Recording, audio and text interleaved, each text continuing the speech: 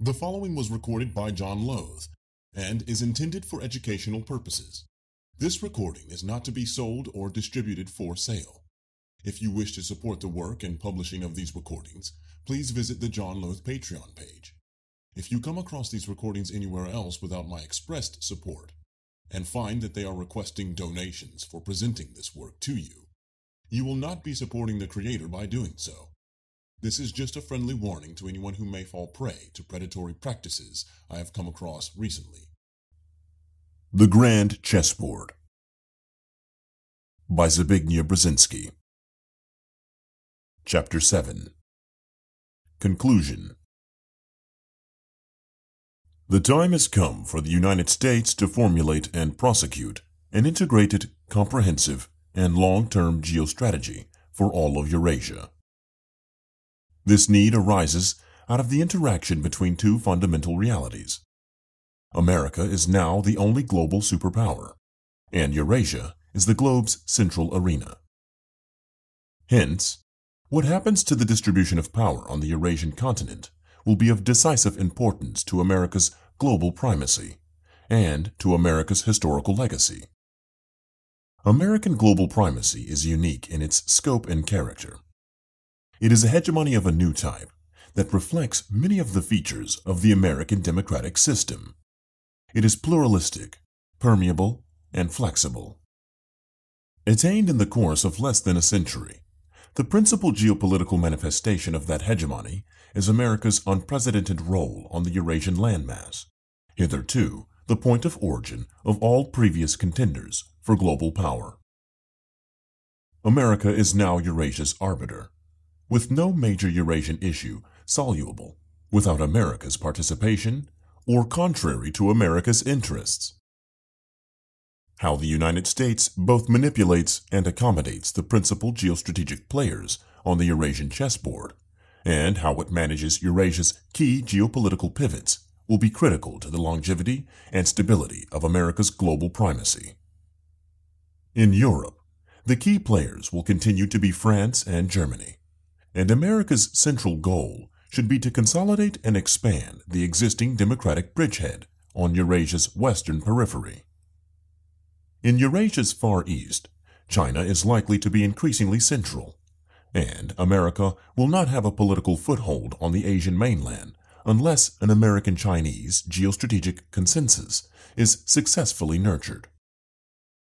In the center of Eurasia, the space between an enlarging Europe and a regionally rising China will remain a geopolitical black hole, at least until Russia resolves its inner struggle over its post-imperial self-definition, while the region to the south of Russia, the Eurasian Balkans, threatens to become a cauldron of ethnic conflict and great power rivalry.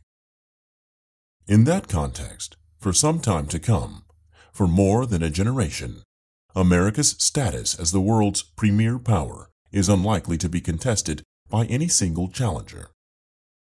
No nation-state is likely to match America in the four key dimensions of power: military, economic, technological, and cultural, that cumulatively produce decisive global political clout. Short of a deliberate or unintentional American abdication, the only real alternative to American global leadership in the foreseeable future is international anarchy. In that respect, it is correct to assert that America has become, as President Clinton put it, the world's indispensable nation. It is important to stress here both the fact of that indispensability and the actuality of the potential for global anarchy. The disruptive consequences of population explosion, poverty-driven migration, radicalizing urbanization, ethnic and religious hostilities, and the proliferation of weapons of mass destruction would become unmanageable if the existing and underlying nation-state-based framework of even rudimentary geopolitical stability were itself to fragment. Without sustained and directed American involvement, before long, the forces of global disorder could come to dominate the world scene. And the possibility of such a fragmentation is inherent in the geopolitical tensions, not only of today's Eurasia, but of the world more generally. The resulting risks to global stability are likely to be further increased by the prospect of a more general degradation of the human condition, particularly in the poorer countries of the world. The demographic explosion and the simultaneous urbanization of these populations are rapidly generating a congestion not only of the disadvantaged, but especially of the hundreds of millions of unemployed and increasingly restless young, whose level of frustration is growing at an exponential rate. Modern communications intensify their rupture with traditional authority, while making them increasingly conscious and resentful of global inequality, and thus more susceptible to extremist mobilization. On the one hand, the rising phenomena of global migrations, already reaching into the tens of millions, may act as a temporary safety valve. But on the other hand, it is also likely to serve as a vehicle for the transcontinental conveyance of ethnic and social conflicts.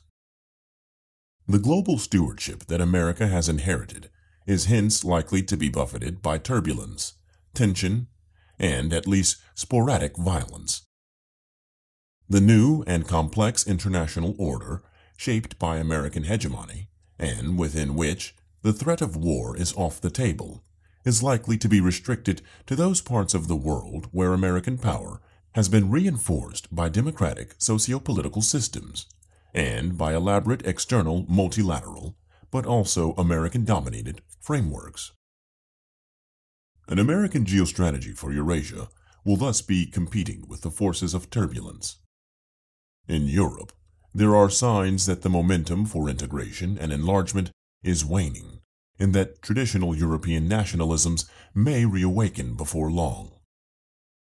Large-scale unemployment persists, even in the most successful European states, breeding xenophobic reactions that could suddenly cause a lurch in French or German politics toward significant political extremism and inward-oriented chauvinism.